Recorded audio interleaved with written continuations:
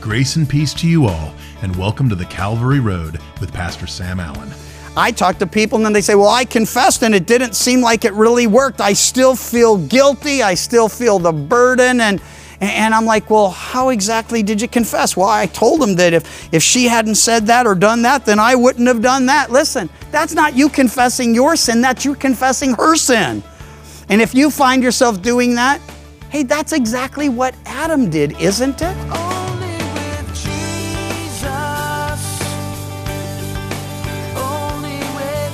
In today's broadcast, we take up where we left off yesterday with part 2 of Pastor Sam's message, The Lord's Prayer. We're now in Luke chapter 11, and we're going to be looking at the first 13 verses. We left off yesterday in verse 4. In this section of Scripture, Jesus not only teaches his disciples and us how to pray, but also helps us understand the urgency and persistence our prayer lives need to have. So let's listen in. He also couples with this petition for bread daily, forgiveness daily. And if you don't realize that you need to pray daily for forgiveness, probably not as aware of your sin as you should be. I'm not thinking we need to go walking around head hanging low. I'm miserable, I'm horrible, I'm always sinning in word and thought and deed. No, I don't think that's his intention. But forgiveness is something we are in need of daily. And I've noticed that if I'm in the Word or if I'm in prayer, I will find myself repenting and asking forgiveness, confessing my sin. It's impossible for me to read His Word and not say, oh, Lord, what was I thinking? Or, I know this already, Lord. You've taught me this. You've shown it to me. And here I am thinking like a fool again or speaking as a fool again. And Lord, forgive me those things. And so it can be as simple as that, or for some of us, much more complicated. There are many hindrances to forgiveness, but you need to know God's promise. If we confess our sins, He's faithful and just to forgive us and cleanse us of all unrighteousness. That's His promise to each and every one of us. That's His promise to us individually and corporately. As we confess our sins, He's faithful and just to forgive us and cleanse us of all unrighteousness. Well, I talk to people and then they say, well, I confessed and it didn't seem like it really worked. I still feel guilty. I still feel the burden. And I'm like, well, how exactly did you confess? Well, I told them that if she hadn't said that or done that, then I wouldn't have done that. Listen, that's not you confessing your sin. That's you confessing her sin. And if you find yourself doing that, hey, that's exactly what Adam did, isn't it? After he ate what God told him not to eat, what God had forbidden to him, when God came and said, did you eat of the tree I told you not to eat of? He said, the woman. Not only does he blame her, then he says, you gave her to me. Later he'll tell the kids, hey, we're not in the garden because mom ate us out of house and home, you know. But the reality is Adam knew what he was doing. Eve was deceived. Adam ate willingly. And both of them were held accountable. Why? They sinned against God. They knew what they weren't to do and they did it anyway.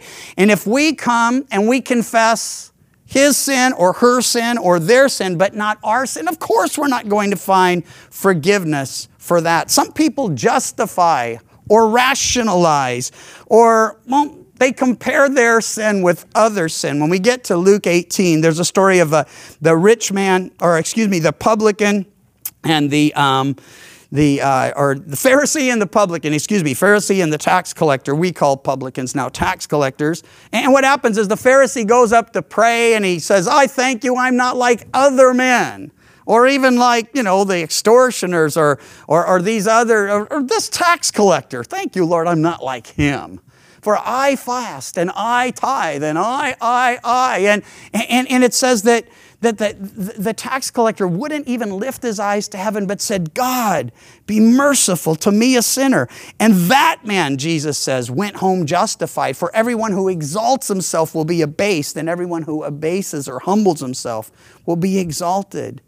Those of us who are foolish enough to compare ourselves with one another, to say, well, my sins aren't nearly as bad as her sins or his sins or their sins.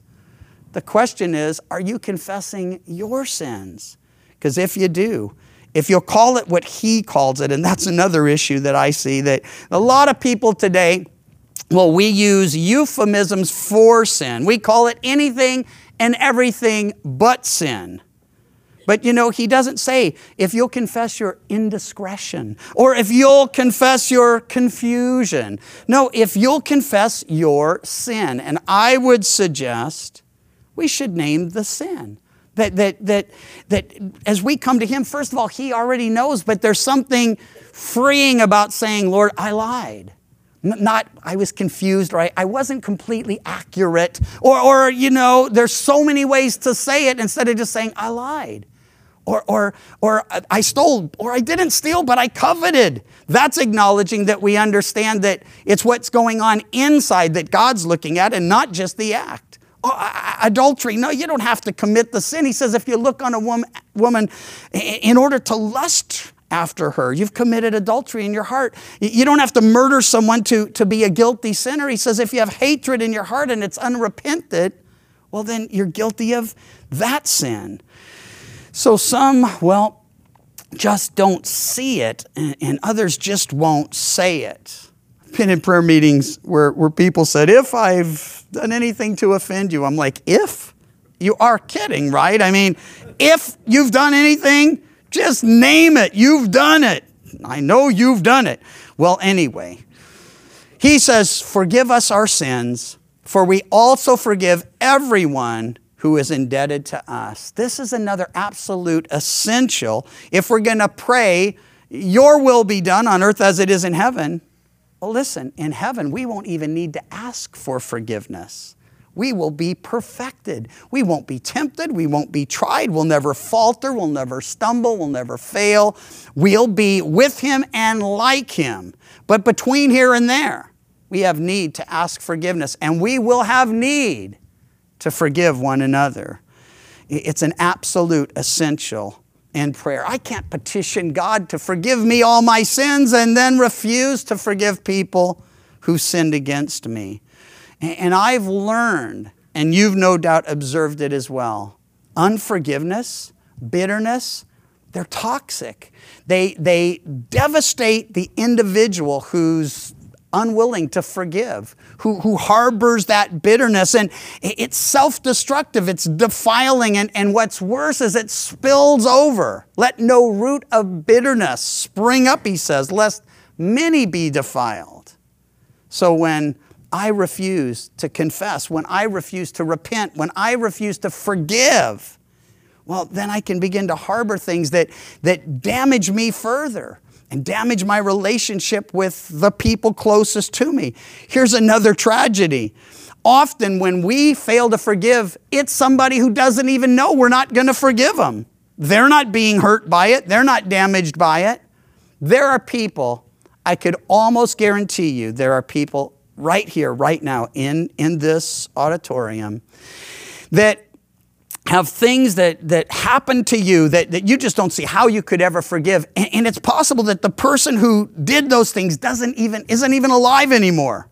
But you still harbor the hatred and bitterness. You can't go and say, hey, forgive me to them, but you can ask God to forgive you for hanging on to that. Why? It's not hurting the one who offended you or hurt you or abused you or neglected you or whatever they did to you. It's hurting you. And it's spilling over into the lives of the people you love most who are closest to you. So it's an essential, see. We ask his forgiveness. We forgive everyone who sinned against us. So if there is someone, and today you're not just saying, Lord, if there's anything, but Lord, I need to forgive that person for those things, for those words or those actions. Or Lord, if you find yourself wanting to do it and then just saying, I just don't know how I can forgive them, then you come and you say, Lord, enable me, because he'll never command you to do something that he won't enable you to do. And he'll tell us how when we get to the end of this. Well, we also need his guidance and deliverance. So he says, pray, do not lead us into temptation. Now, James is very clear on this. God will never tempt us to sin. But God does test us, and God will bring us into and through trials, according to James, to prove that our faith is genuine, according to Peter, to mature us and teach us and help us grow in patience. And so God won't tempt us. When he tests us, by the way, he always tests us so that we can see we're the real deal. He doesn't need to test us if we're pretending or faking or we're frauds, because in our heart of hearts, we'll know that. But if you and I were out prospecting and we found what we thought was gold and we got a bunch of it and we brought it and we had it tested, what would our hope be? Oh, let it be fool's gold. Let it be fool's gold. Of course not. We're testing it in the hopes that it will prove to be the real deal. And here's the good news. God isn't just hoping that you're the real deal. He knows if you call him Father and that's real for you, if you've really submitted your life to him, you're truly born again of his Spirit, he knows that and you know that. So the tests that he brings you into, they're to actually mature and bless you. You remember when the children of Israel found themselves trapped between the Red Sea and between Pharaoh's armies. The Lord had led them to that spot. And did he do it to destroy them? Some of them thought so. They were pretty worried and confused. But what was God's intention? He wanted to show them that, listen, I can deal with the impossible. I can do exceedingly abundantly above all you ask or think. He opens the Red Sea. They pass through on dry land. And just to really make his point, when the enemy pursues, he closes up the sea and wipes them out. So not only does he give them freedom, but he destroys their enemies. They wouldn't have got to see either of those had the Lord not led them to that place of testing and trial. So when we say don't lead us into temptation, understand that doesn't mean there won't be trials, there won't be tests, but we're going to pass those trials and we're going to grow through them and as a result of them. Well, deliver us from the evil one. This is something we definitely need. We need to know that the enemy's primary tactic is to use lies and distortion in order to keep people from a right relationship with God. If you've ever read the Screwtape Letters, and I highly recommend them, awesome book. It talks about the enemy's desire to keep us from God, and then once we come to God, it talks about his strategy to just keep us focused on anything and everything but God. But here's the deal. Satan's most effective weapon against us is deception, lies. He is a liar and the father of lies. So if we say, deliver us from the evil one, the Lord is going to do that primarily through his word and by his Spirit, who always brings us back, who brings to our remembrance the things Jesus taught us. In John 17, Jesus prays, sanctify them, set them apart, Father, cleanse them by your word. Your word is truth. You're all familiar, of course, with Jesus' promise. If you continue in my word, you'll be my disciples and you'll know the truth, and the truth will set you free. So when we pray, don't lead us into temptation, but do deliver us from the evil one. He's going to be pointing us to his word, and that's how he's going to be keeping us from the lies of the enemy and protecting us from falling into the trap that others have fallen into. Well, there's one more essential. He adds this idea of persistence in prayer. Now, it's an interesting concept. If you read ahead, and hopefully you have, I encourage you to always do that. You always know what's next because we're just working our way book by book, chapter by chapter, verse by verse.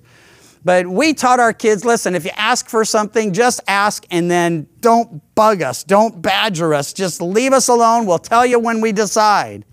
But God actually takes another tact altogether. He says, ask and keep on asking, seek and keep on seeking, knock and keep on knocking. Not that he wants us to use vain repetition. He warns us not to do that in Matthew. He says, you're not going to be heard for your much speaking, but what he's talking about is us persisting in prayer. And he gives us a little illustration of the importance of this. It's there in verse 5. He says, which of you shall have a friend and go to him at midnight and say to him, friend, lend me 3 loaves. For a friend of mine has come to me on the journey and I've nothing to set before him. Now we read the story and we're like, why didn't he just go down to Safeway? I mean, they're 24 hours. Why bug this poor guy? Well, they didn't have any Safeway. There wasn't any 24 hours. And so he's talking about something that in their culture would make total sense to all of them, those disciples and others who were listening in. A friend shows up. It's late at night. He needs bread. Hospitality, the law of hospitality says you have to meet these needs. And of course, he's your friend, so you should want to meet these needs. But verse 7 presents the problem. It says he'll answer from within and say, don't trouble me. The door is now shut. My children are with me in bed. I cannot rise and give to you. Now, when he says my children are in bed with me, we can take that literally. Here's why. Most of the families in the first century in Israel lived in one room. I mean, that everything happened in that room. They cooked in it, they ate in it, they lived in it, they slept in it.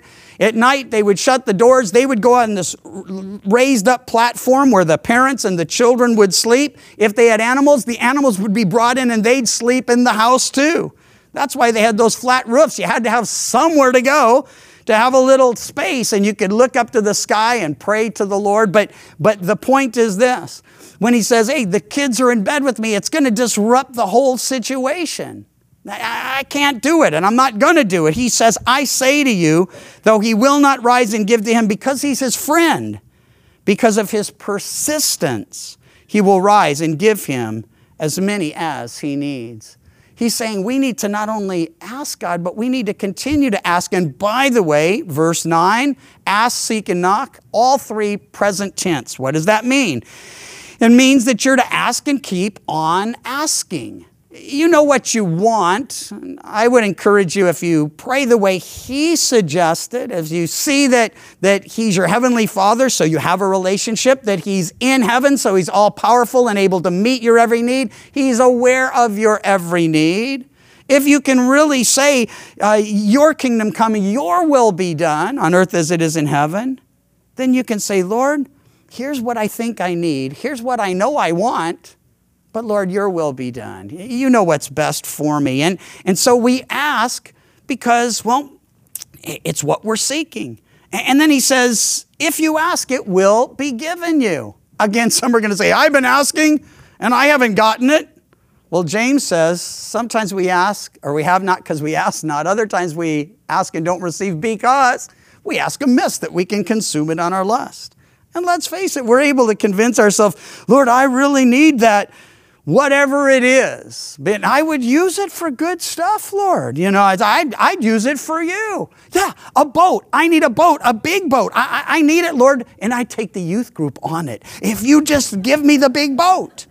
And he's like, well, you have a little boat now. How many youth have you taken out? Well, there's not really room for them, Lord. And besides, you know I like to fish and I like it to be quiet. And well, anyway, I could go a lot of places with this, but you get the point. If we're praying, this is what I want, and the Lord's saying, that's not what I want. That's not my will for you. He's saying, ask, and then if you're not receiving, seek. I think this makes sense. There's some progress here. If I'm not getting what I'm asking for, I should seek the will of God. I should say, Lord, is it you know, that asking amiss thing? Is this not your will for my life? Is this not what you want? And I'm to keep on seeking him until he gives me an answer. Because he says, everyone who asks receives. Receives what? What we ask for? No, what God wants us to have. And everyone who seeks finds. I'd suggest that if you're not getting, then you seek his will. And if you find this is his will, well, then it's going to work. And then he says, knocking. You just keep on knocking. The promise is it will be open to you. Now see the progression here. He's arguing from the lesser to the greater. And he starts with a friend. And the friend's like, okay, you know, I don't want to, but I will. A bit of reluctance. And then he says in verse 11, if a son asks for bread from any father among you, will he give him a stone? Or if he asks for fish, will he give him a serpent instead of a fish? Or if he asks for an egg, will he offer him a scorpion? No, if you being evil know how to give good things to your children, and you do. You see, we go from the friend who's unwilling but will still give to the father who's certainly willing and will give the right thing, the best thing, the good and necessary thing. Then he argues to the greatest, from the less to the greater to the greatest. How much more will your heavenly Father give the Holy Spirit to those who ask him? Now, those of you more familiar with Matthew's,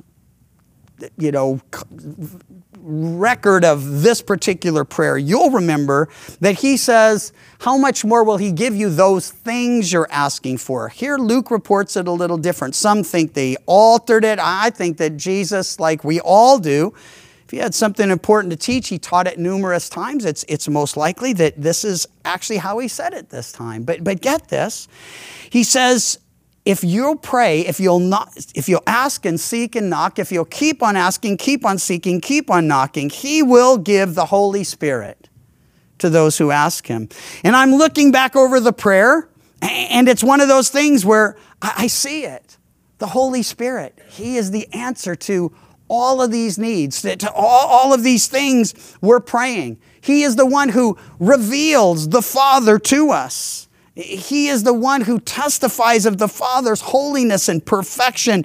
He is the one, the Holy Spirit, who enables and empowers us to worship acceptably, to pray acceptably. He is the one who comforts us, having convicted us of our sin. And when we confess our sin, he comforts us and seals us until the day of redemption. He is the one who guides us, lest we be led into temptation. And he is the one who delivers us, the Spirit of truth, who the world cannot see, but you see him, because Jesus says he's with you and will be in you.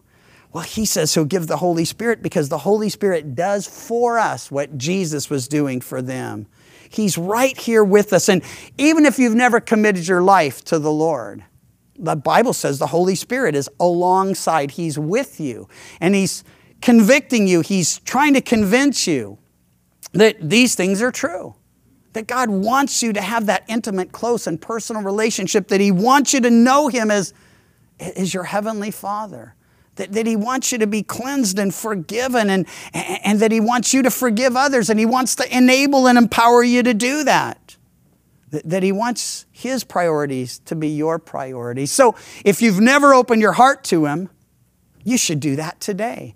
If you've given your life to him, the Bible says he sealed you until the day of redemption. You belong to him. You will always belong to him. He will always be your heavenly Father. I could no more disown my children, then, well, it just couldn't and wouldn't and will not ever happen. Nor will God disown his children. Does he discipline us? Oh yeah, I've been in the woodshed lots of times. I've been sent to my room and told not to come out of there until I have a better attitude. And certainly, if we're that way with our kids, God is going to discipline us. It's the proof of his love. It's the proof of our relationship with him. But all that to say this, there is one more relationship of the Holy Spirit that we're in need of. First, he's with us, then he's in us, and then he's upon us. The New Testament describes it in a variety of ways. It's him filling us or overflowing us or coming upon us. And in every case, it's empowerment to rightly represent him to one another, and it brings us back. Our Father, we are the family of God. We are the children of God. We have a relationship with him and a relationship to one another. And it's the work of the Spirit to take us from where we are to where we'll be. He takes his word, plants it in our hearts, brings it to our remembrance, teaches us things to come, convicts us of our sin, comforts us when we confess, cleanses us. He continues the work that Jesus has begun. In discussing the passages about the friend coming at midnight and us asking, seeking, and knocking with my students in the past, I have often heard it said, well, I don't want to bother the Lord or appear impatient. Well, first off, Jesus is telling us to do it. That should be enough. However, there is a verse for us to remember when it comes to this. Hebrews 4:14 tells us, "Let us therefore come boldly to the throne of grace, that we may obtain mercy and find grace to help in the time of need." The therefore we read there is because our Lord was tempted in all ways, yet without sin. In other words, he gets us. But the other reason we are to be bold in our approach to the throne of grace is because Jesus died a horrible death on the cross so that you and I could do that very thing. We must not cheapen that by refusing to take advantage of what is given to us. The Calvary Road is a ministry of Calvary Chapel Chico, and you can visit our website, ccchico.com, or download the CC Chico app to contact us and listen to other studies from Pastor Sam. You can also listen to The Calvary Road as a daily podcast by visiting thecalvaryroad.com. We'd love to hear from you, and until next time, may you find grace and peace as your journey takes you down the Calvary Road. And your grace